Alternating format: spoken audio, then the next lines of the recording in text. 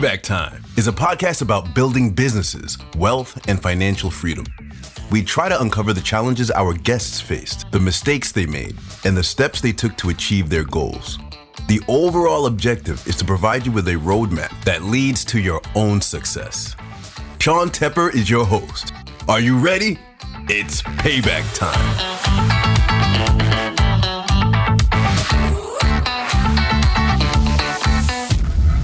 Do you feel like your job is killing you? You may be right. My next guest is a doctor and author who teaches the impact consumerism has on our health. The more we consume, the more necessary our jobs become. We eventually become dependent on our jobs as opposed to passionate. The big question is, how do we solve this problem? In this episode, we talk about the increasing pressure of consumerism along with the steps we can take to improve both our finances and our health. Please welcome Dr. Vimal Thomas George.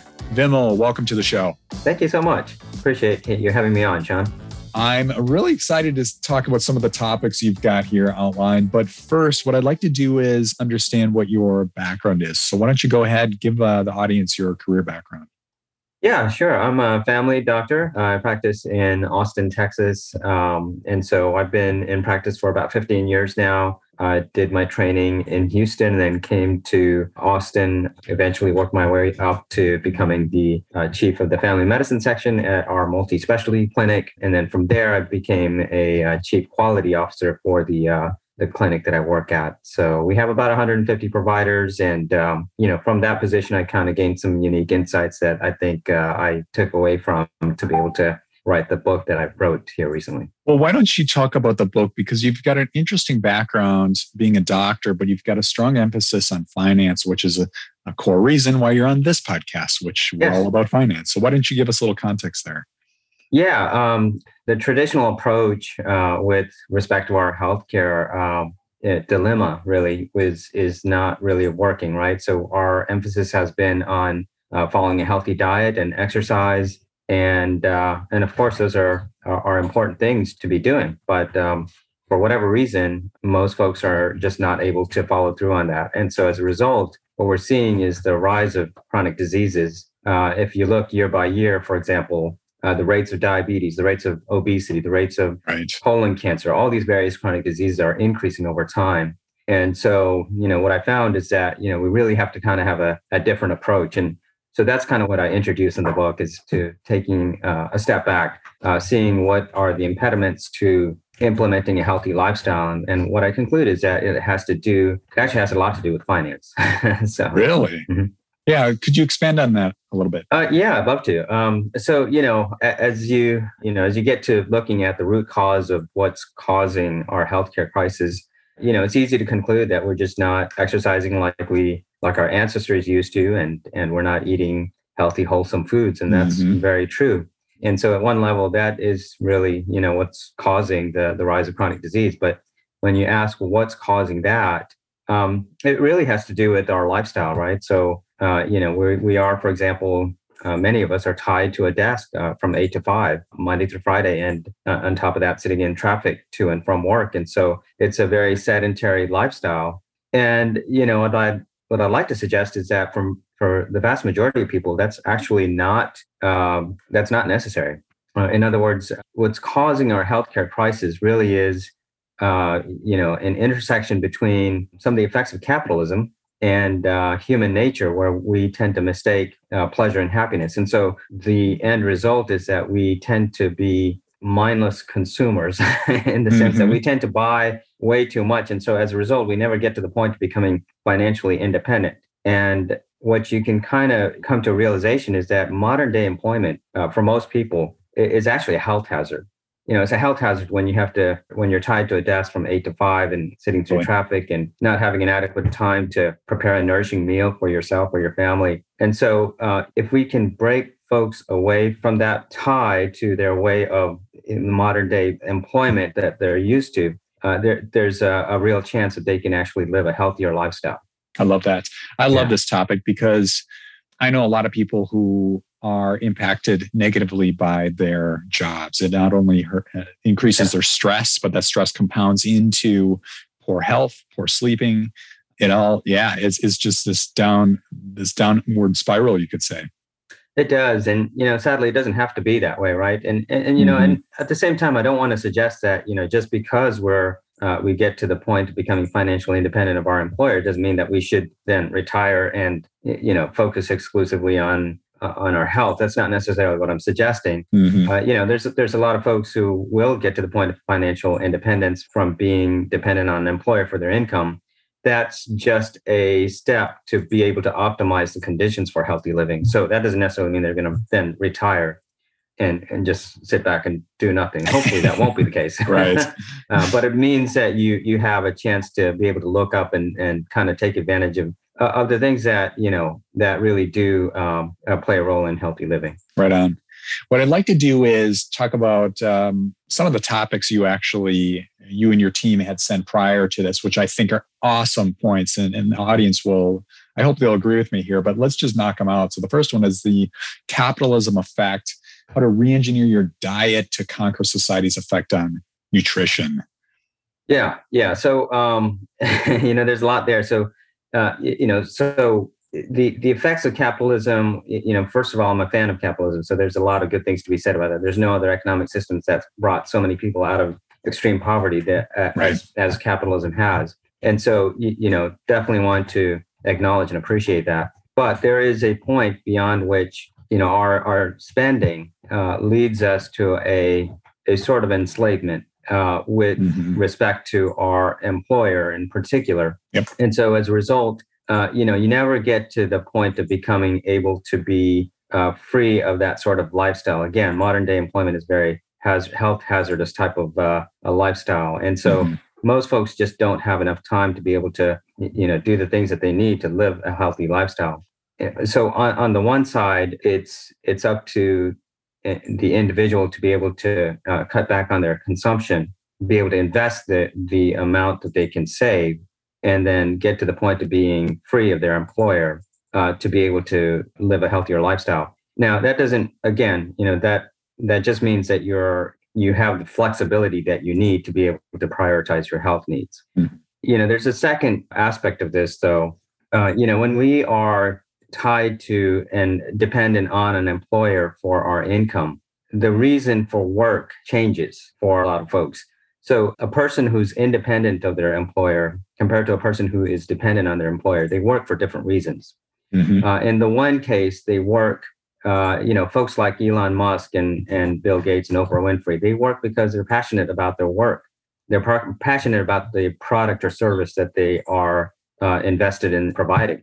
Whereas for most folks, they work for money, and the product or service is a side effect. Which is just the reverse for these folks who are independent of their employer. They work for the product service, and the money is a side effect.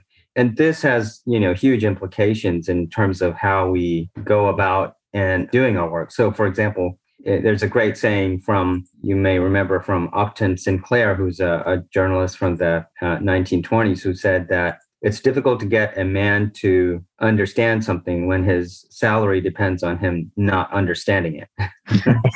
And so what he's saying is that we tend to compromise our integrity too easily in particular when we're dependent on that source of income for our day-to-day living. So if we can get to the point of being free of that, then I think, a lot of things change, but in fact, including the food industry, for example, just, the degree to which we tend to, sell things that are addictive to our customers, right? I mean, things that, you want to make things as addictive as possible in the one case. And so, certain things that happen as a result of being tied to dependence on that income for your daily expenses. Right. I have to admit that most people I know, this includes friends and family, they are in this state. They are working their jobs for money because they have to pay for things, mortgage, car payments, toy payments, whether it's boats, ATVs, whatever. And they're literally shackled to the machine. And they can't get away. And this leads to your second bullet, which is rewiring your brain. How does somebody in that state rewire their thought process?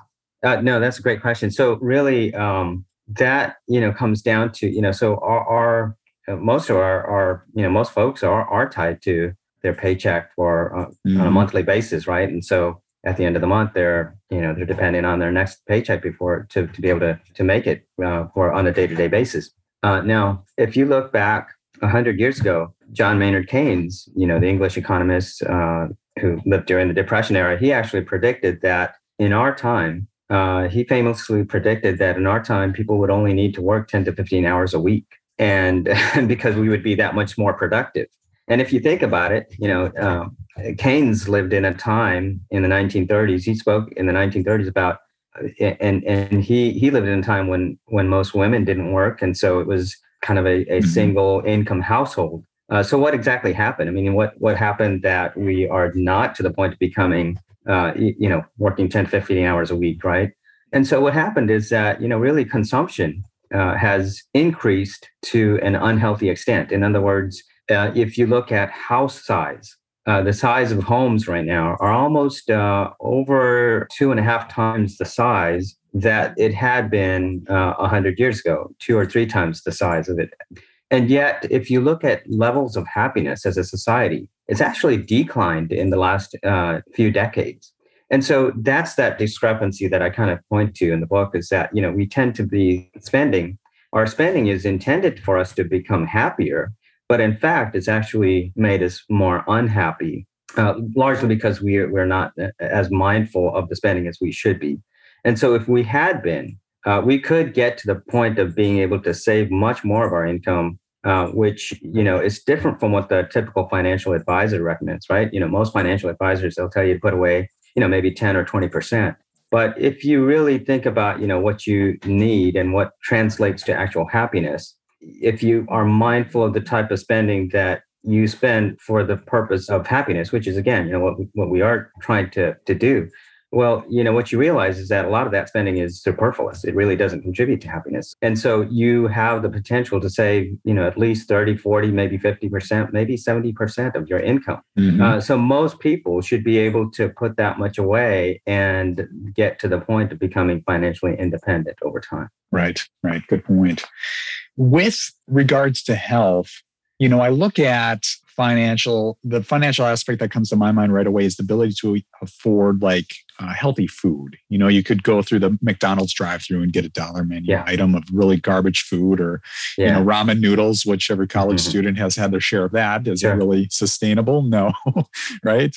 And I look at that aspect. But I like this is the financial stress is really a major contributor to the health of our society. I really like that perspective. Yeah, just to add to that, it's basically, and there's a point in which in the book I make the comment that just because you're financially independent doesn't necessarily mean that you're going to be healthy. Okay, so that doesn't automatically happen. But so I'm not naive enough to think that. But the point in the book that I hope that my audience is not naive enough to think that being tied to a desk from 8 to 5 for decades on end doesn't contribute heavily to the rise of chronic disease that we're seeing in America and abroad, really. Right. Yeah. Another bullet here is doctor-approved investment strategies that can promote a healthy living. I'd love to hear your perspective here. Yeah. So really, this comes down to, kind of looking again at those things that really do impact happiness. There's actually a lot of science behind this in terms of what sort of spending impacts happiness. And what the science basically comes down to is that there are essential needs, obviously, which we all have. You have to have enough food and water and shelter, and your basic needs have to be met. But once those basic needs are met, further spending, and this is a little bit of a complicated topic, which I kind of delve into the science of behind that in the book. And so I'll kind of reference that. But, for the sake of brevity, let's just say that further spending, for the most part, really has no impact on happiness once you've had those basic needs met. And so you'd be much better off if you were to use that spending to invest and then get to the point of becoming financially independent. And it just opens up the possibility of leading a much more healthy lifestyle. Right on. Yep, I totally agree. Yeah. Let's take a quick commercial break. Have you ever lost money in the stock markets? Maybe you heard or saw a comment on YouTube, TikTok, Reddit, or another social platform. Or maybe you just received bad advice from a friend. Yeah, I think we've all been there. Most people lose money in the stock market because they make decisions based on emotions. What if you could remove emotions from investing? What if you could make consistent returns in the stock market based solely on logic? And what if there's a software that handled that logic for you? Introducing Ticker, a platform that helps you manage your own investments with confidence. Get started today with a free trial. Visit Ticker.com. That's TYKR.com. Again, Ticker.com. With consumerism, I want to talk about the dopamine of social media, and I'll tie it right back to consumer in a second. People in social media, whether they're posting something or they're trying to be an influencer or whatever, they get those short dopamine, effects of getting feedback on something. Well, I also see a similar issue with people consuming things. They'll feel really good at first buying something, but that quickly drops off, within a day, a week, whatever. And in order to refill that same feeling, they need to go out and buy things of that same value or greater. I'm sure you've seen a lot of that. Yeah, there's actually a term that social scientists use for this. It's called hedonic adaptation, right? And so it's like what it sounds like, right? So, the classic example is when you step out of a dark movie theater, you go out into the light. It takes a minute, and then your eyes adjust to the brightness, and then you take no further notice of the salience of the bright lights. Similarly, actually unlike that in some ways, but hedonic adaptation is this idea that you buy the next cool gadget, and for a bit of time, it actually does increase your dopamine, your pleasure. And yet within a few minutes, if not hours or days, then it comes right back down to your baseline. And so the idea, though, unlike the theater example, is that, the sort of surprising thing is that we don't tend to, we perfectly know that if we know to expect that when we come out of a dark theater, the light is going to be kind of bright and our eyes are going to take a minute to adjust. We anticipate that. Somehow we don't do that with the things that we tend to spend. We tend to underestimate that every single time. And so, we have multiple upgrades of our iPhone. Yes. Just thinking that it's going to make us, that much happier. And yet every time it gets us right back to our baseline. And so it's something that it's a lesson that we just don't seem to internalize as well. Totally. So, the other side of this is that, basically what that points to is that, all these things, they increase our pleasure, which is, again, we tend to, just by human nature, we tend to mistake pleasure for happiness. And so, if we're more cognizant of that, we could see that a lot of these things are, yes, pleasurable, but not necessarily going to impact our happiness long term. Right on. Yeah. I love this topic because I do see a lot of people, they're in a significant amount of debt with consumerism, and they can't figure out how to get out. And to put a Band-Aid on the situation, they just go buy more stuff just to get that good feeling a little bit, and then it drops off. Fire is a hot topic. I love this. I have interviewed a lot of people on the topic, and actually achieving fire has been tough for most.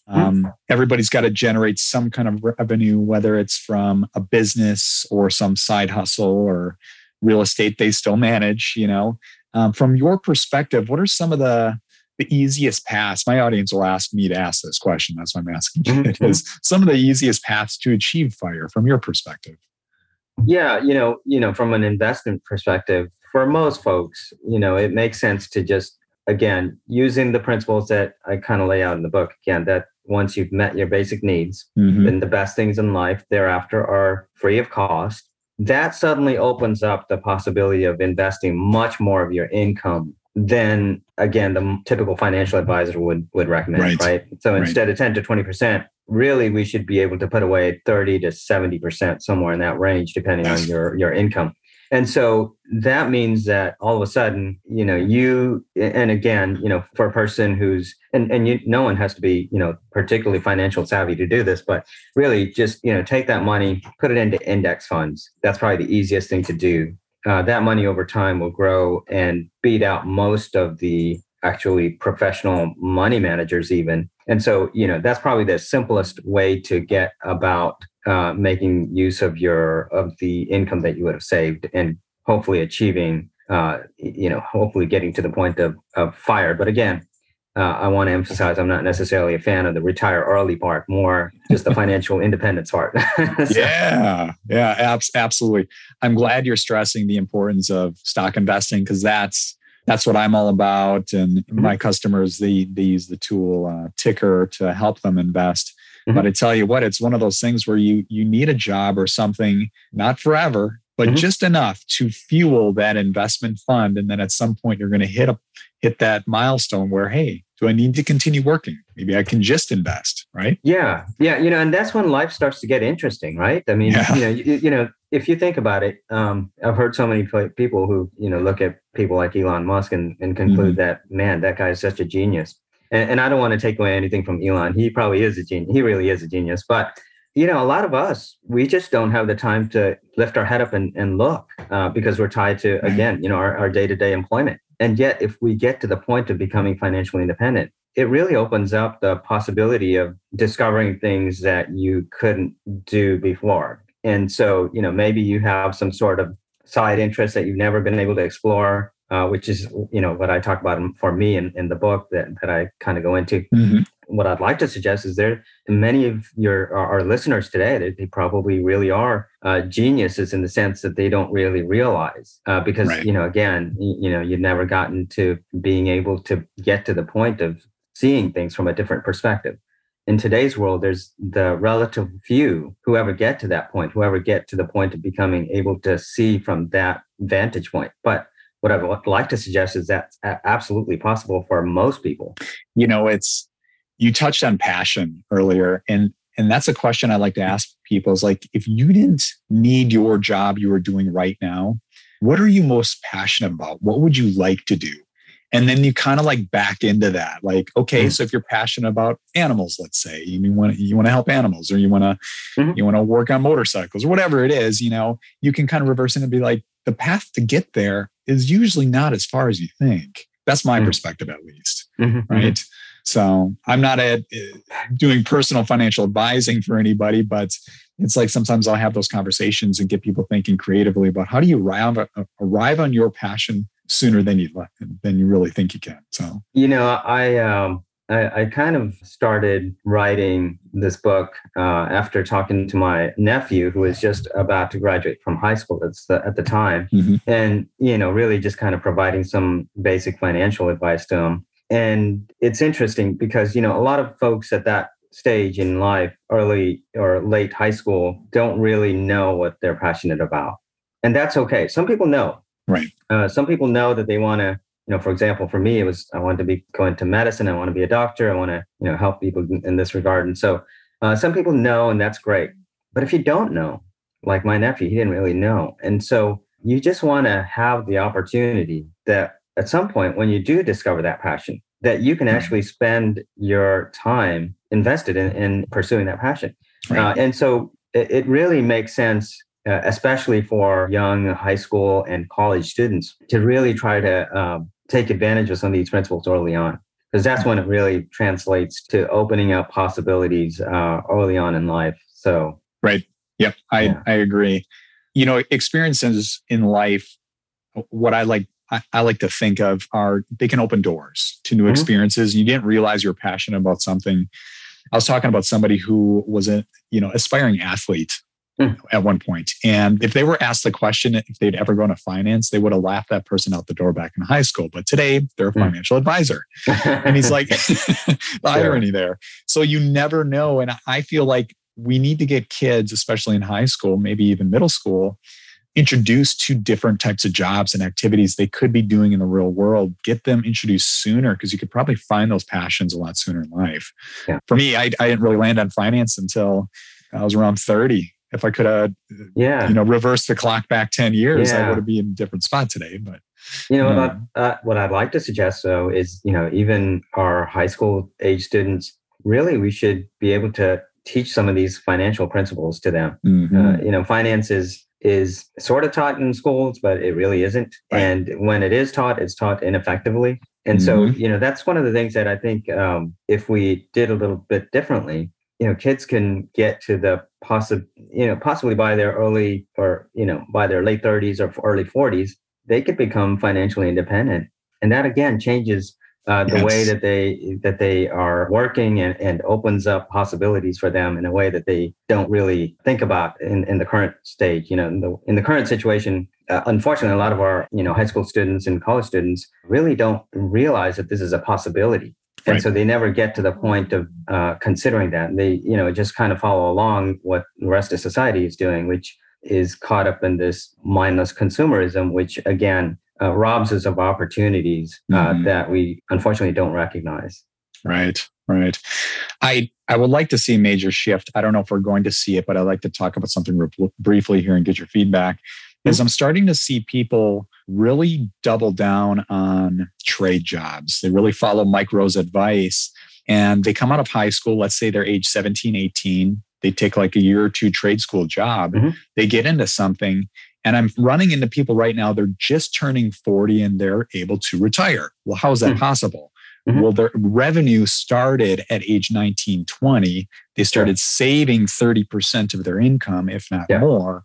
They go 20 years and guess what? They've arrived. And it's like, it's not for everybody, but it's like, okay, this is a great path forward. If you can have that long-term vision over 20 years and be like, hey, I could retire about 20, 25. And they may not be in a position where they retire and sit on a couch and watch sports or movies all day. But hopefully not.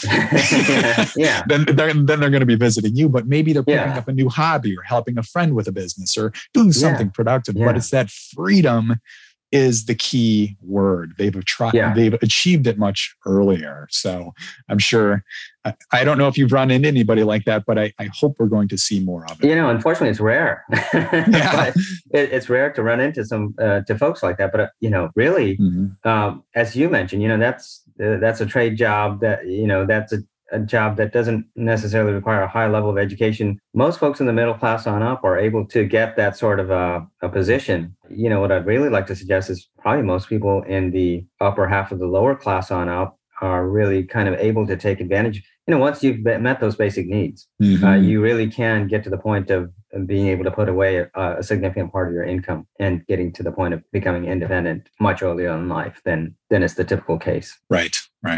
Well, this is great information. What I'd like to do next is dive into the rapid fire round. And then the end of the episode, I'd like to have you talk about the book a little bit and where people can get that. So with the rapid fire round, this is where we'll get to know who Vimal really is. If you could try to answer each question in 15 seconds or less. You ready? Oh, okay. All right. First question. What is your favorite podcast?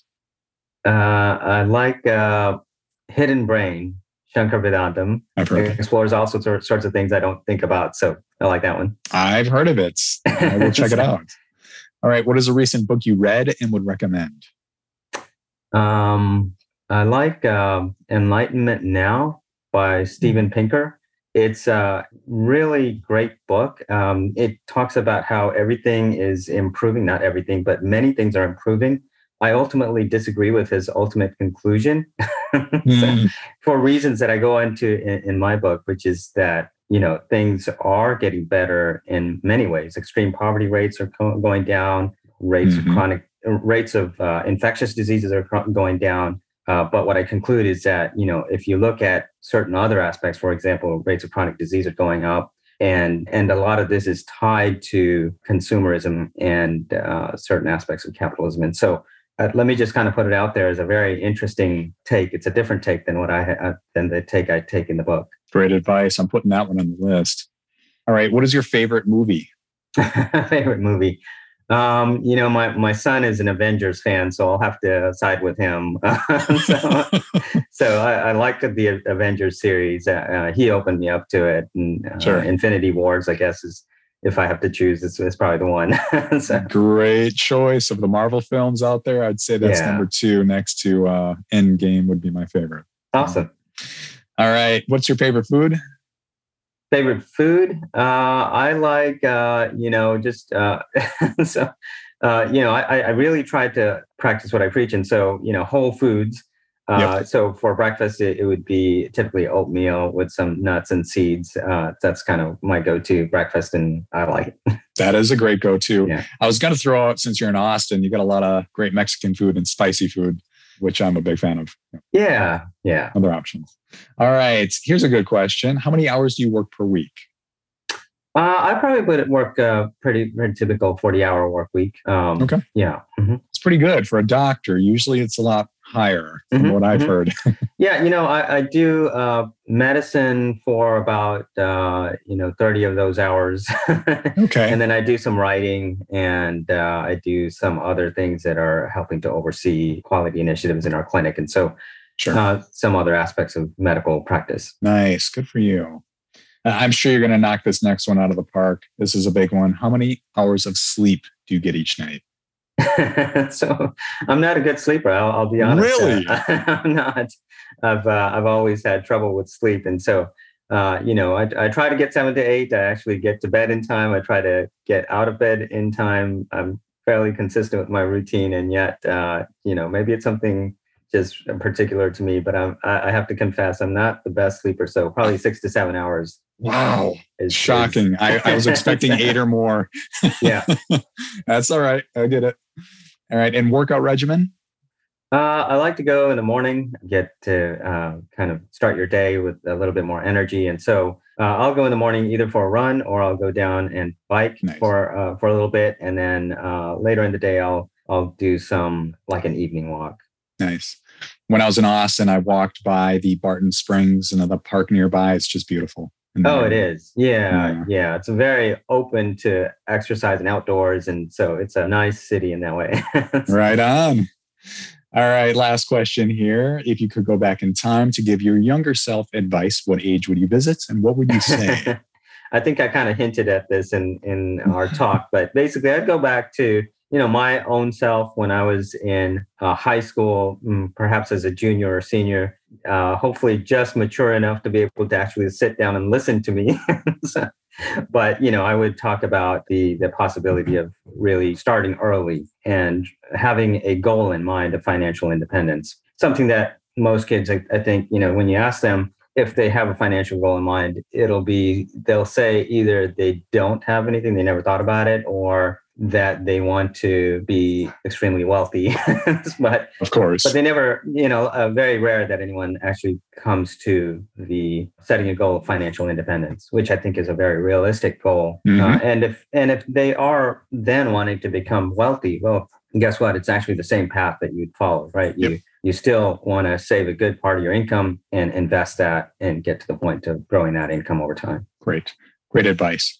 All right. And let's talk about your book a little bit. If you could give us the title and where can people get it? Yeah, sure. It's called Health in Flames, A Doctor's Prescription for Living Beyond Diet and Exercise. You could get it on Amazon. You can get it on Barnes & Nobles, Apple, all the major online retailers. They all have it. I do have a website. It's www.healthinflames.com, and you can get additional information there as well. Awesome. Well, this has been very insightful. I love your perspective. So thank you. From a doctor perspective, to hear the importance of financial independence. That's awesome. Thank you so much, Sean. I really appreciated it. Thanks for the opportunity to come on your show. All right, Vimal. We'll talk to you soon. Thank you.